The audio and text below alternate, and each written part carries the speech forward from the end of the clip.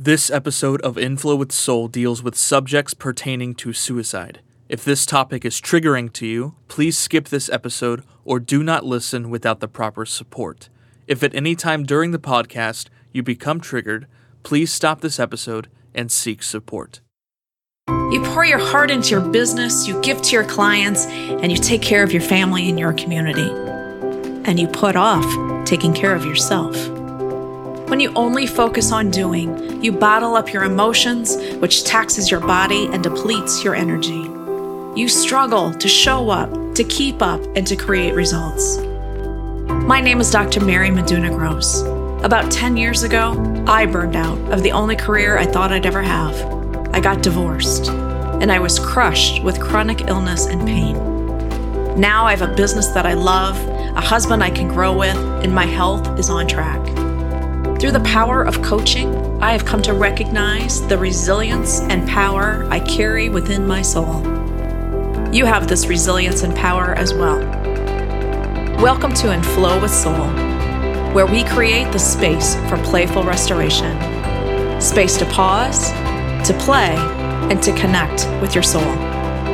Because when you take care of you, your results will take care of themselves. Welcome everyone to another episode of Inflow with Soul. Today we have Jessie Scovera with us. Jessie is a veterinarian, and I'm going to ask her to tell us more about what she does in that field, but I would really like us all to welcome Jessie. Thank you for being here. No problem. Thanks for having me. So start with this. I personally, I got to say I have a little attraction to this because as a kid growing up on a farm, being a veterinarian was like the first thing that I ever thought that I would do with my life. I didn't end up going down that path, but you did. So tell me about veterinary for you. What was the draw? Well, that's step one. Sorry about that. Yeah. So veterinary medicine, I got started in it at a really young age. My grandfather had horses, and I loved all animals, and I was always bringing them home to my mom being like, can we help it? Can we help it? And then when I was in high school, I actually had a dog that was like our family dog. She was a yellow lab. She was awesome. And she ended up paralyzing herself at like 5 years old. And there was nothing anyone could do about it at that time. So I remember just thinking to myself, like, I got to go to school and help animals like this in the future. So that's where my passion really got started. And then when I went to college, I was a college athlete. And I majored in psychology and English because I really didn't like science that much, but I still had a passion for veterinary medicine. So I took all my prerequisite courses to apply to veterinary school. And then, always worked at like shelters in college and still volunteered and was constantly rescuing animals. And then when it came time to apply to veterinary school, I kind of took a leap of faith and put some applications out there, and then ended up getting accepted at Ross University, which is a veterinary school in the Caribbean. So it was a really cool experience.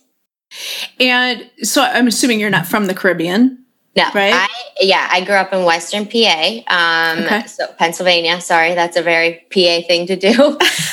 Western Pennsylvania, and in a small, just kind of rural town, very farm oriented, very like trade school oriented. So a lot of people went into like welding and machinery and teaching and things like that.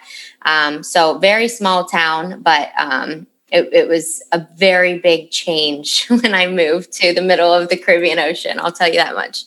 Well, I was going to say, especially coming from a small rural area to a Caribbean, which is across the water, right? And it's a whole new world. Right. And both of my parents grew up in where I grew up, and both sets of my grandparents grew up. So no one's really ever left. And now I'm back, of course, because, my family is very important. But I remember when, I was applying and I didn't get in anywhere except for this Caribbean school. And my mom, my dad was really nervous about it, obviously. I'm his only daughter, and, moving halfway across the world isn't something I'm sure he wanted me to do.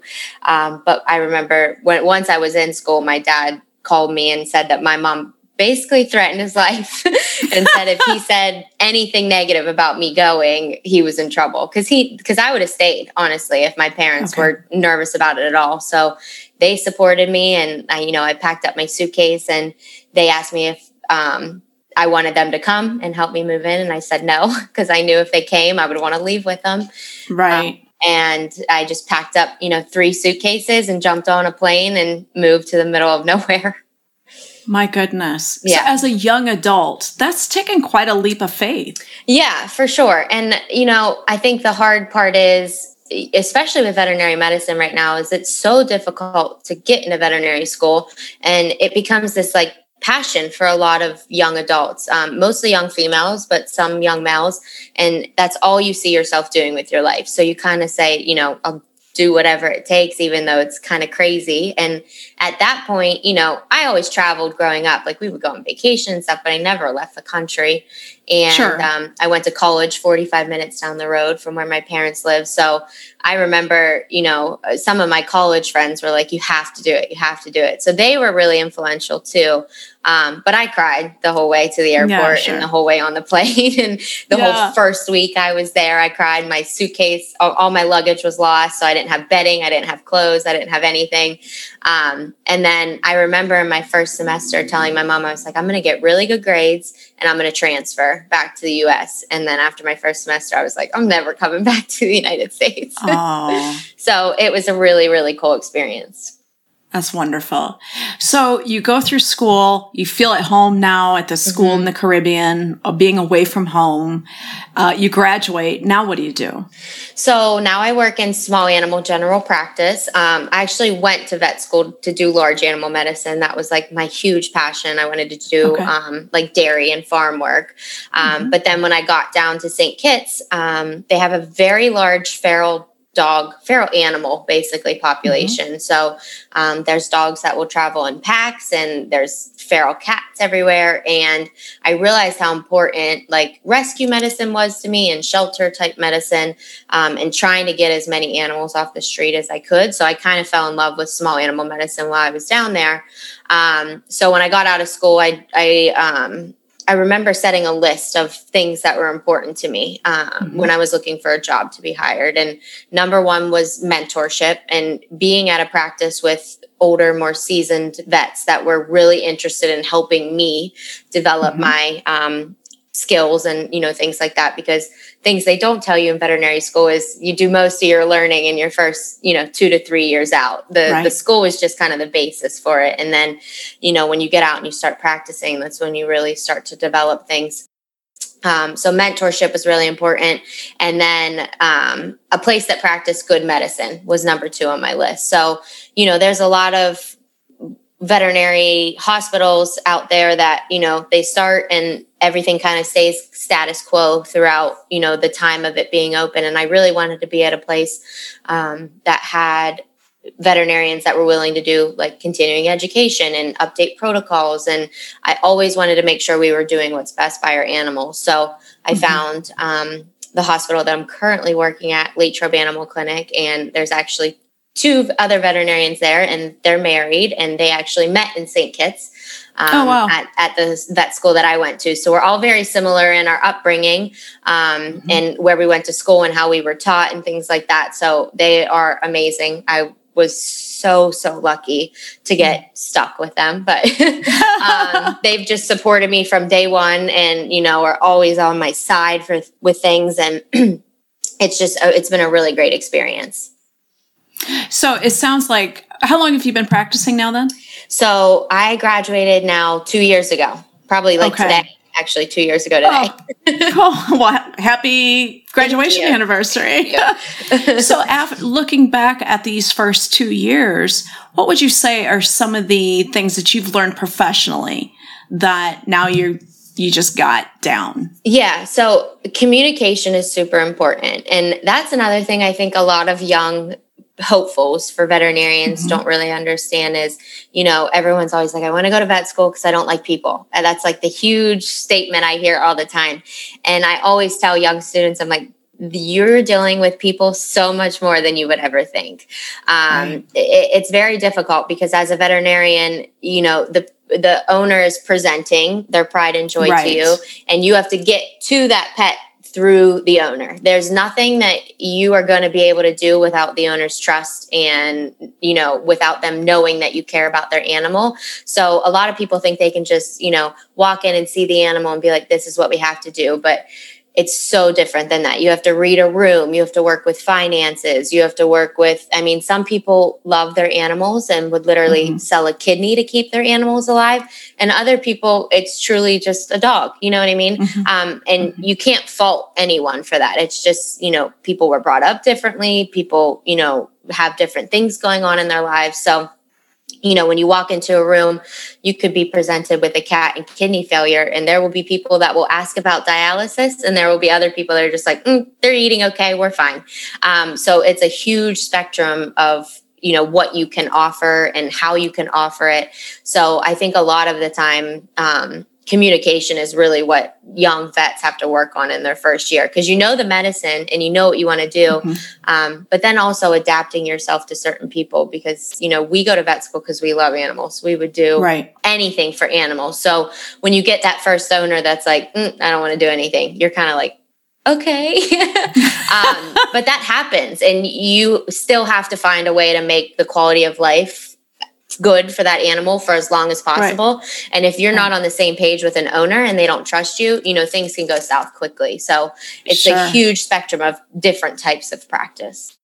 Okay. So that's one area that you've had to grow in. Right. In this capacity. Because I always just thought everyone would do everything possible for their animals. I both of my pets have had orthopedic surgeries, and, I do crazy things for my pets, but that's just not how everyone is. And that's okay. Sure. You know what I mean? That is completely okay. So you just have to get used to, there's different spectrums of caring for animals.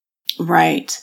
So 2 years into this, you must feel really confident in the services that you provide to your animals, listening and using the owners as that communication tool, with the animal. Right. So on the business side of things, what has this been like for you? Right. So I went into general practice because I always knew that I wanted to be a business owner someday. I always wanted to have my own clinic. I always, wanted to be in charge of my schedule, wanted to be in charge of things that I could offer to the community.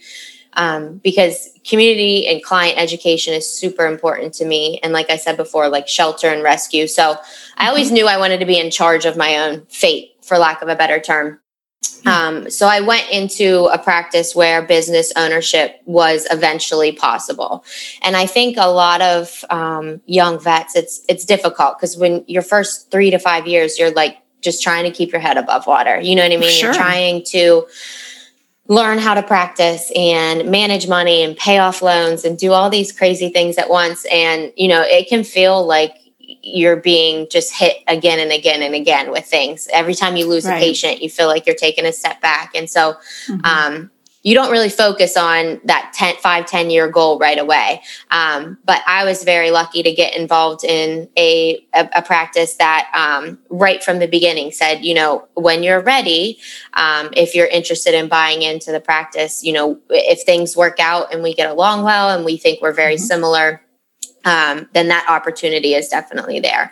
So there's a lot of places like that out there that I think that a lot of young vets are missing out on.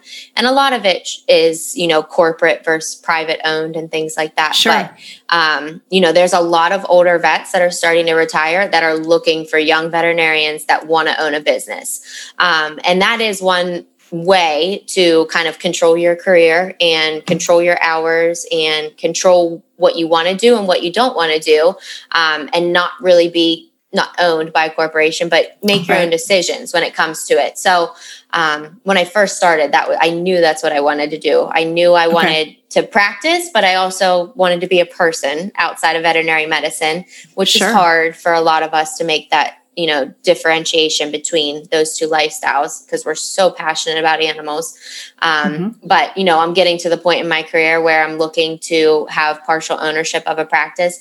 And it's nice because you don't have to take that burden and all by yourself. I don't have 100% of the responsibility, financial decision-making, anything like that. I have a partner in an ownership. And if you find the right situation, it works out really well. Absolutely. And conversely, the wrong situation can fall apart very quickly. Right. And I think I've known a lot of young students kind of get into that situation where they want to own so bad. So they kind of buy practices right away. And, if you don't know what you're getting into, it's difficult. I mean, for example, I practice every once in a while at another hospital in the town where I grew up. And the medicine is so different. An older vet was there that just retired, a fantastic man, but all of the clients there are used to paying when they have to pay and, doing certain things and calling his personal phone. And, if you take over that practice and you start to try and set boundaries that are way different than what the clientele is used to, you're going to end up losing a lot of clients. So you have to kind of feel out the situation. And, there's different vets for different scenarios, and we all mean something. We're all necessary. We all matter. But if that practice doesn't fit your style of practice or your mentality or even your personality, to be honest with you. It's like me trying to take over a practice in Beverly Hills. Like, it wouldn't work out. I'm very blunt, very to the point. So, you have to get involved and see where you're a good fit, and then, try and figure out exactly if you want to do partial ownership, full ownership, even, there's a huge thing right now with COVID with, do you want to do brick and mortar or do you want to do home visits, a traveling vet?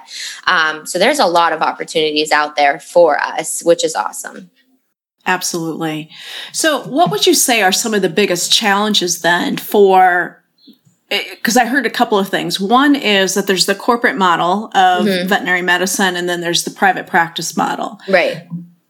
And I think I know what the difference is, but I'm going to let you describe what would you say those differences are? Yeah. So corporate, just across the board, they have protocols in place for everyone. Okay. So, and I think both models are great. I will be honest with you. I interviewed at multiple Banfield hospitals, which are corporate medicine.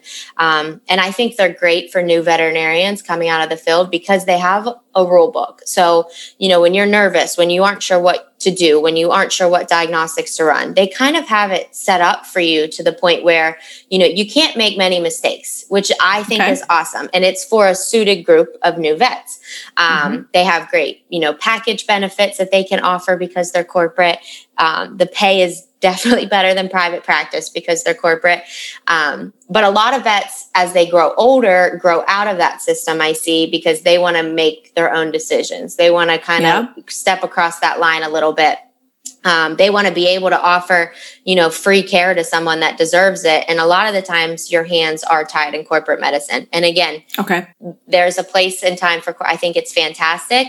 But it's just not what I wanted to get into. So you get into that private practice setting and you still have your ground rules. You still have, there's a way we practice. You have to offer good medicine. You have to offer this, that, and the other.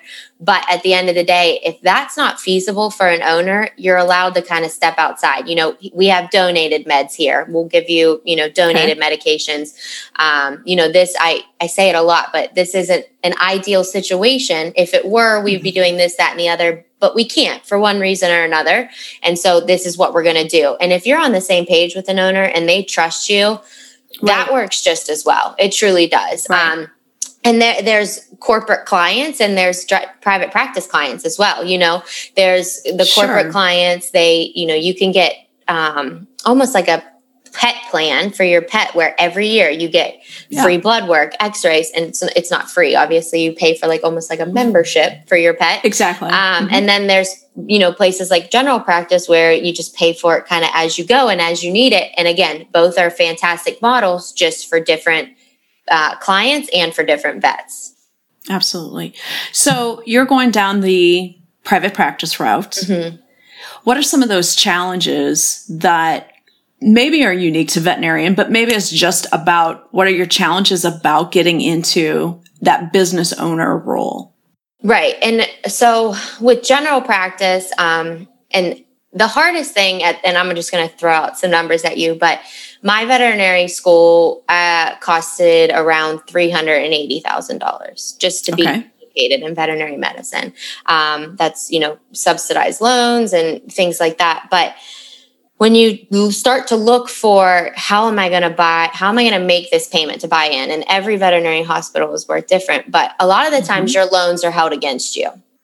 So you have to kind of work with whether it's a mortgage or loan firm that works with veterinarians or that understands that we are in a substantial amount of debt, but to try and climb out of it, we kind of need to put ourselves in more debt. So that is step one, is just trying to find someone that supports you and your dream money wise. Now, there are some people that, don't have loans and don't have to worry about that, or, whatever it may be. But I'm facing that battle right now in my, looking forward to the future sort of thing is just finding someone that's willing to take the risk and look at the numbers and, what is your business grossing a year? What are you producing for this business? Do you have a contract in place, or 2 years down the road, are you going to back out and be in debt? So I think that's very difficult because, we spend a lot to get ourselves educated. So then when we're out, we're kind of in this hole where you're like, okay, I just got to keep up with my loans. I got to, keep working. And a starting veterinary salary for a young veterinarian in the United States right now is at $65,000. So crazy. I mean, it truly is crazy when you think we're medical doctors, but just for a non-insured type of medicine. So there's not a lot of money in it. So it's just trying to figure out kind of, where to get support from, to buy into a business and things like that. And then you just have to, get on the same page and kind of adapt and become an owner. So right now I still see myself as a young associate. I still, when people come to me with questions, I'm like, this is what I would do, but ask my boss. Always, ask the owner, pass it up the ladder and things like that. So I think that's going to be a hard transition for me to make. And I keep telling myself, if they trust you enough to buy in and, become a partial owner, then they trust your decision making as well. But it's still hard. I'm 27 years old, and it's just one of those things where, I'm the adult, but I don't feel like it yet. So it's always just kind of like pumping yourself up and being like, and it's hard in terms of, you practice medicine for so long and, you're starting to get confident with that, but can you practice medicine and be a business owner? And that's hard for veterinarians to do. Again, you've dreamed about it when you were younger. I've dreamed about it since I was 8 years old. How do you make good business decisions and still be a good veterinarian? And that for me is going to be for sure the hardest thing because, you want to save everything. You want to help everyone, but you have to pay your staff. You have to keep your lights on. It's almost a disconnect. And I do find myself being two different people. When I'm practicing, I'm very compassionate. I want to do everything I can. But when it gets to the point of making financial decisions and talking about raises and things like that, or production, you have to take a step back and kind of just push the animals aside for a second and realize that you can't continue to serve animals if it's not a business. And if it's not a lucrative business, same with support staff. This is a really hard time in society right now where a lot of people aren't working for one reason or another. There's a lot of things going on where, my support staff, they joke about it because they love animals, but some of them could make more with just unemployment than they're making right now. So how do you keep your support staff paid? And it's a business at the end of the day. I think that's really hard for a lot of veterinarians to realize because we're so focused on helping people and helping their pets and doing whatever we can. And how is it fair, if they can't afford it, that it doesn't get done? But then you have to take a step back and say, well, how is it fair to pay my support staff overtime and try and pay me and, do all of those things if you're not getting paid in the first place? So I think a lot of times it's very hard for veterinarians themselves to own a business. And I think that'll be, my hardest feat coming up here is just realizing that at the end of the day, it is a business. Absolutely. And again, you are in a unique situation where you're getting mentored in this business role, right. Owner role. But if you didn't have that, where else do young veterinarians learn about building a business? They know the practice, but how do you learn about building a business? And so there's not a lot of resources for that. There are a lot of places, or a lot of universities will have a veterinary business management association, or a VBMA, and you can take classes through them. You can go to meetings and lectures, but there's not a lot of like actual formatted, like structural classes. It's just a bunch of people lecturing you on how they did it and, you know, what they find works. And these are the people you need to get involved with. I will be honest, there's a huge community of veterinarians on Facebook that are super helpful. So Social Network has been, you know, really cool to see. There's a mobile veterinarians Facebook page where, you know, people are commenting, hey, can anyone talk to me about how they started? And there's 50 people responding, call me. Awesome. So, you know, it's vets supporting vets at this point, but there truly is no structure. Like, hey, if you want to, and I think it would be great, you know, in veterinary school to become more specialized and things like that, because we spend 4 years studying 7 different species. I now work with 2. We have to take boards on 7 different species. We have to know the ins and outs of all of those species and everything, where maybe we could take a step back and say, you know, at the beginning, you want to do cats and dogs, and then you want to do general practice and business ownership. So why don't we associate your track with a little more business management classes and financial and economics and things like that, instead of me learning about, you know, lizard husbandry and things like that. So, and I don't hate, I mean, I loved veterinary school, but it can be more specific. Right now we're all kind of just getting out at this point. And, you know, I have friends that are boarded radiologists in downtown New York. They just look at, you know, radiographs all day, every day. That's all they do. It's just black and white photos. And then I have friends, you know, that are doing dolphin recovery. So our paths go so many different ways, and we don't learn that in vet school. That's all post vet school. Okay. So I think if there was something out there after vet school that was more structured, or even during, that was like, hey, this is how you start a business, this is how it's structured, it would be so beneficial to a lot of vets. And I think a lot more vets would be more comfortable owning their own hospital if that was available to you. So, yeah. So can I get personal for a second? Sure. So thinking about this journey that you've been on, from leaving home for the first time, leaving this continent really for the first time for a long-term period, right? To go to school, you end up staying at the school that you thought you'd leave after the first semester. And then now you're in this career. What is it that you've learned about yourself that you didn't know before? Yeah, wow. I guess just resilience in general. I was always raised as like a wipe it, you know, rub some dirt on it type of kid. And, you know, if it hurt, my dad used to always ask this question. It's so stupid, but are you hurt or are you injured?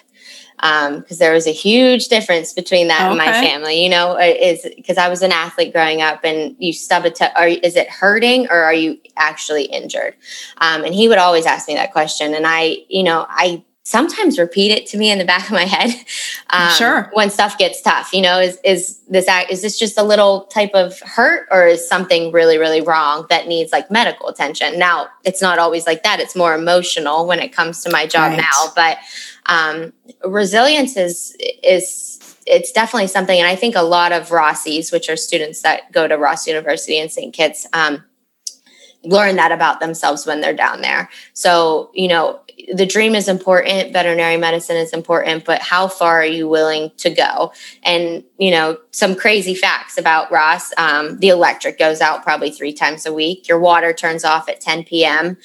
So if you're, you know, going out to study or whatever, you leave a cup of water next to your sink so you can brush your teeth when you get home if it's after 10 p.m. If your laptop breaks, there's no Mac. You have to go to 4 different grocery stores to get everything you need to make one single recipe.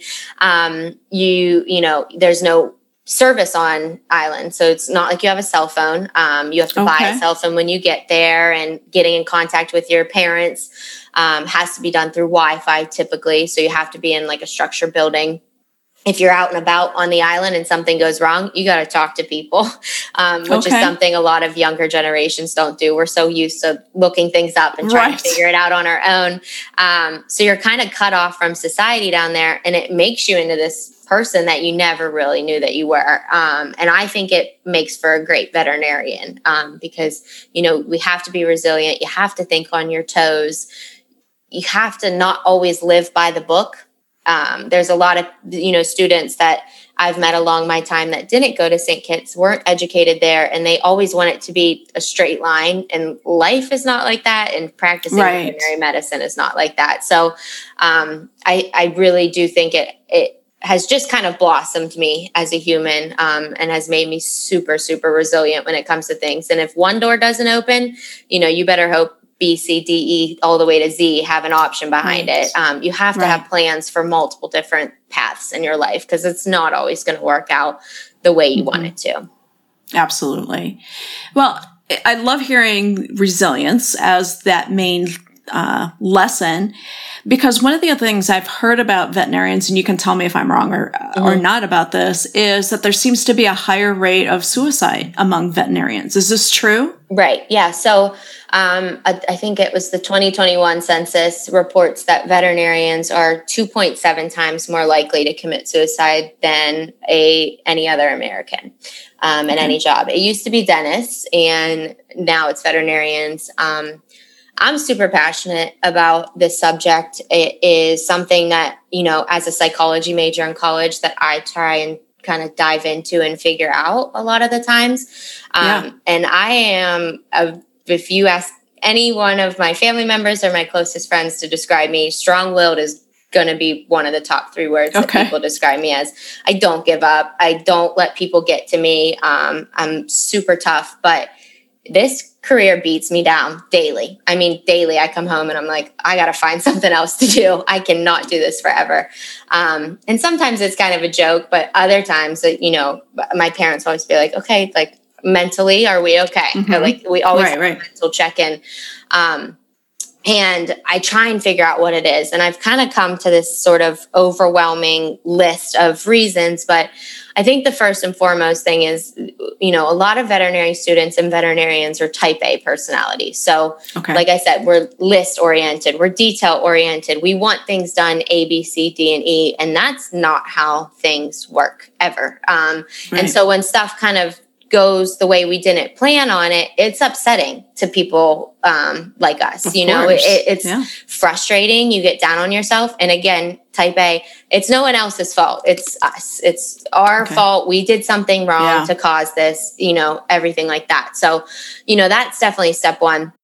The second thing is, depending on what type of medicine you're in, any given day, I'll euthanize somewhere from 1 to 7 animals. And that's just in a day. So every single day I am seeing an animal that's suffering and not doing well, and, not eating, not drinking, just, not doing well. And I say to myself, okay, I'm going to help this animal pass. Right. And it's a relief to veterinarians. If you ask any veterinarian, and we hear it all the time, I don't know how you do it. I don't know how you put animals to sleep. And it is truly the most peaceful process, and it's relieving. It's a release of pain. That animal is no longer suffering.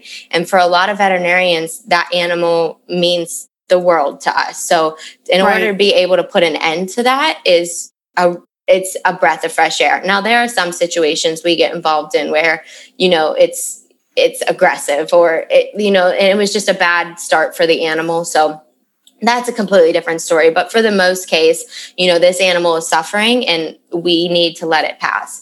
And so I think a lot of us kind of retrospectively put that back on us and our mental health. And if we're suffering, then why can't you make the suffering stop?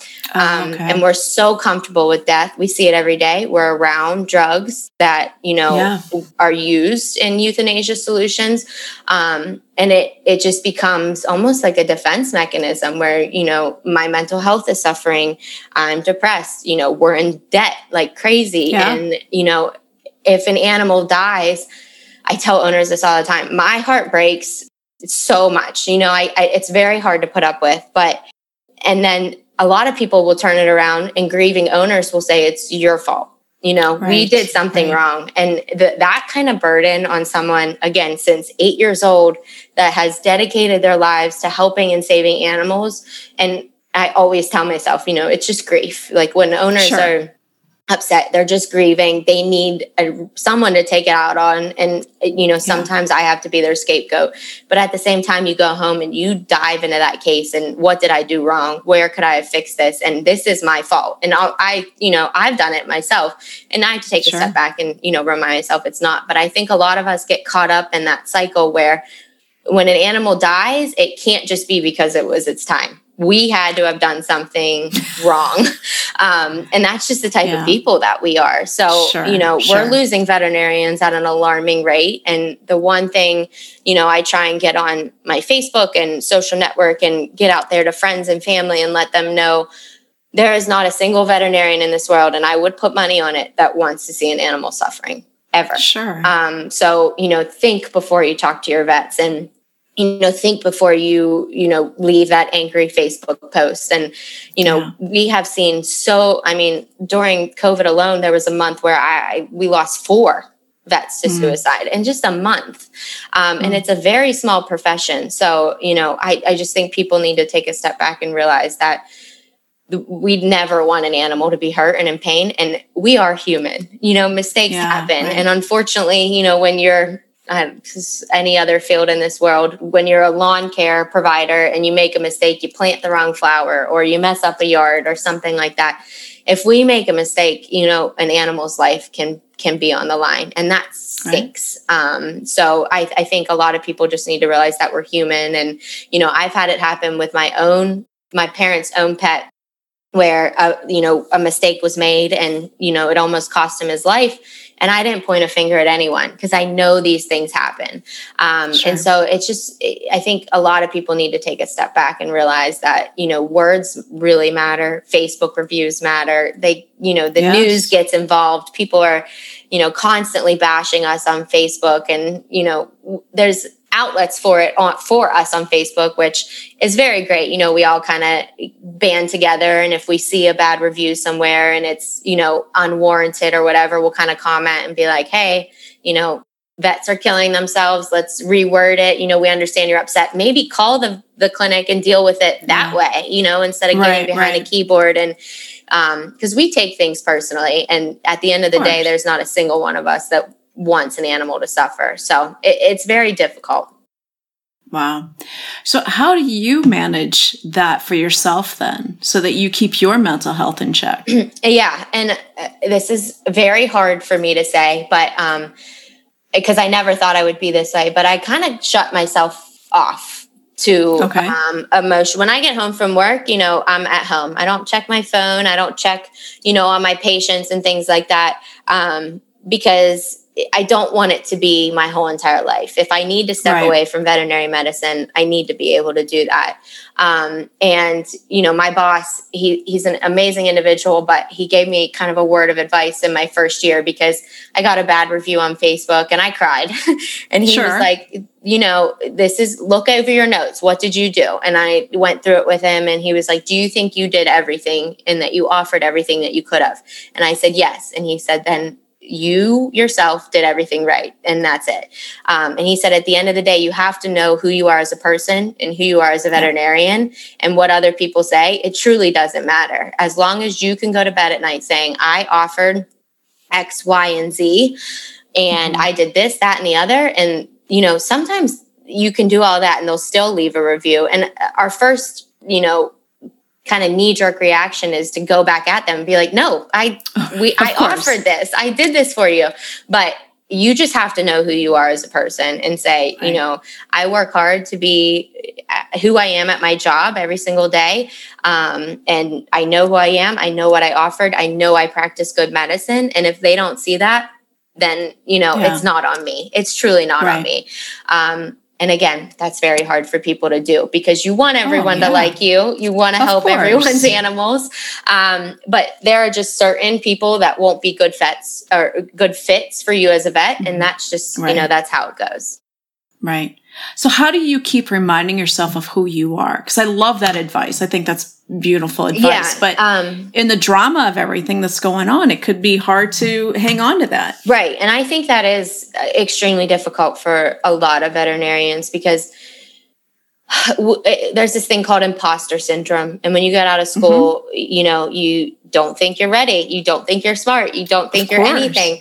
And you're just fake it until you make it, constantly trying things. So I've just always, I've always my family's super important to me. They're the most supportive people in the whole entire world. And, it's just one of those things that if they know that I'm doing well and I know that I'm doing well, I don't really care about anyone else. I'm religious, so I go to church a lot and kind of ground myself there. I work out a lot to just kind of, get the good endorphins going. And, I think it's really important for people just to understand that if you're happy with who you are at the end of the day, even if you don't fit a certain criteria, and that's hard these days with social media and things like that, Exactly. Your hair has to be a certain way. You have to be a certain weight. You have to be this, that, and the other. But if you treat people with respect and you're happy with yourself, then, what other people say, it doesn't mean anything. Sure. And so I rhyme, honestly, every night I'll try and get into things like, this is what I did good today. I'm proud of this. Okay. I did this well. And then I can go back and look at my notes and be like, this room, I wish I would have offered this. And honestly, the next day I'll call owners and be like, hey, I was reading over our chart and I thought of something, or I did some research, or I called a friend, because you're not going to know everything right off. I have 15 minutes to see a patient. I'm not going to get all my words out in that, but I'll come back and be like, would you consider doing maybe this in the future? Or, and you can only make yourself better, by kind of retrospective reflection and things like that. But I just truly, every day, I just, things I'm happy with, things that I did well, and things that I didn't do well, I try and correct the next day, and things that I can't correct, I let go. So it's that sort of trial and error for me. So having that support network and these activities like working out and these that daily review seem to be the three pieces that are really helping you manage your mental health. Right. Yeah. And I go to my mom and dad a lot and my grandparents. And if I have a bad day and, they, at the end of the day, know that I, give it my best and I tried my best. And that's truly, you're human. That's all you can ask from yourself. You cannot be perfect. I mean, perfection you're going to kill yourself trying to get there. So as long as I, I was nice to people and I tried my hardest and I can lay my head down at night, that's really all anyone can ask for. I mean, you cannot do everything. You can't. Exactly. Well, I love this story about, coming again from that small town, fighting back, or not even fighting back, but challenging yourself, right? To move into that space where you were uncomfortable. All of the challenges that you rattled off about living on Kitts. Is it St. Kitts or Kitts? Yep. St. Kitts. That you learn to do, right? You learn to do all of this and make the best of it. And now taking all of that resilience and finding a way to manage your own mental health, right? So that you can continue to do what you love to do. Right. Yeah. And I think that's, longevity in this field, it's very rare, but it's important. I mean, without me, if I wasn't here, it would drop one vet in this world. And then, all the animals, I see 30 to 45 animals a day, that I wouldn't be able to service those people anymore. And so I think what a lot of people need to realize is even if you do one thing wrong, you're probably doing 99 things right, in that day. And instead of dwelling on the one, we can just, look at the 99 and say what we would do different with the one. But, it's just one of those, I just think a lot of people, and not even in the veterinary field, this can be applied to everything. But again, you just have to try your best and keep pushing. And, if something doesn't go right, okay, what can I do differently? And then you go a different route. And then, you'll go a little bit further in life and then you're going to hit another roadblock again and again. But it always ends out how it's supposed to end out. Absolutely. Yeah. Where would we be without the challenges? Right. We'd be in the same place doing the same thing all the time. Yep. You have that sounds boring. Yeah, it does. It's probably, it's crazy when you think about, and you look back on anyone's life and you say, well, where would you be without that? Where would I be if I did get into a state school? What kind of vet would I be? And, I still think it would have worked out for me, but I think I would have been a completely different person. Very different. And I, probably be in a different state under different leadership, and exactly. And it could still be good, but, this is probably better in my opinion. Well, as long as you're happy with where you are, that's what matters. Right. Exactly.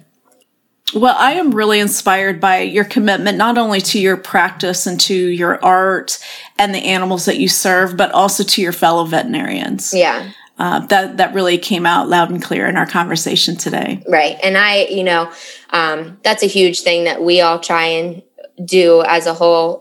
Everyone, it's practicing medicine. Everyone practices differently. Everyone's going to do different things when it comes to it.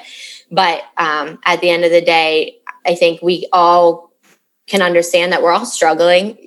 None of us are perfect. And so, why not support each other throughout this madness that is veterinary medicine, and then veterinary medicine during a pandemic. So I love every other veterinarian in this world. I think they're doing amazing things. All of us in different ways, but we definitely deserve a little more recognition. Absolutely. So how can people recognize their local veterinarians? Yeah. So I think on a small level, I can't tell you the amount of times like a handwritten card with a picture of an animal. I have them all over my house. Because again, I try and remind myself of the good stuff and not the bad. But even just like a thank you card, and, if there was an emergency situation or your pet needed emergency surgery and things like that, if you knew what went on inside of a veterinary hospital, if a pet is hospitalized overnight, the girls are in the crates with your pet. They're sleeping with them. They're monitoring them 24/7, things like that. They're taking pictures with them. If they, are really sick and they accidentally have diarrhea all over themselves, they're getting bathed that day. There are people that literally will go above and beyond for your animal, and you don't see it, because you're not in there with them. You're not seeing what's going on. They give treats, they give pets, they make sure they're warm, they give teddy bears for pets to snuggle with. Really the veterinary nurses especially go above and beyond for animals. And I don't think it's seen a lot of the time. I think it's just point A, we dropped our dog off, he was really sick, and then now he's coming home. But the steps to get your dog to that point are amazing. It's amazing what these people do what these people do to care for them. So just even, a thank you call every once in a while. Like, I really appreciate you guys, things like that. And that goes such a long way with us. Just a little bit of recognition or, support. I think that's amazing. And then on a large scale, which is not so much personal, but, maybe more government and, things like that, I do think it's really important that we start realizing that, there's a crisis right now with veterinarians. There's not a lot of us.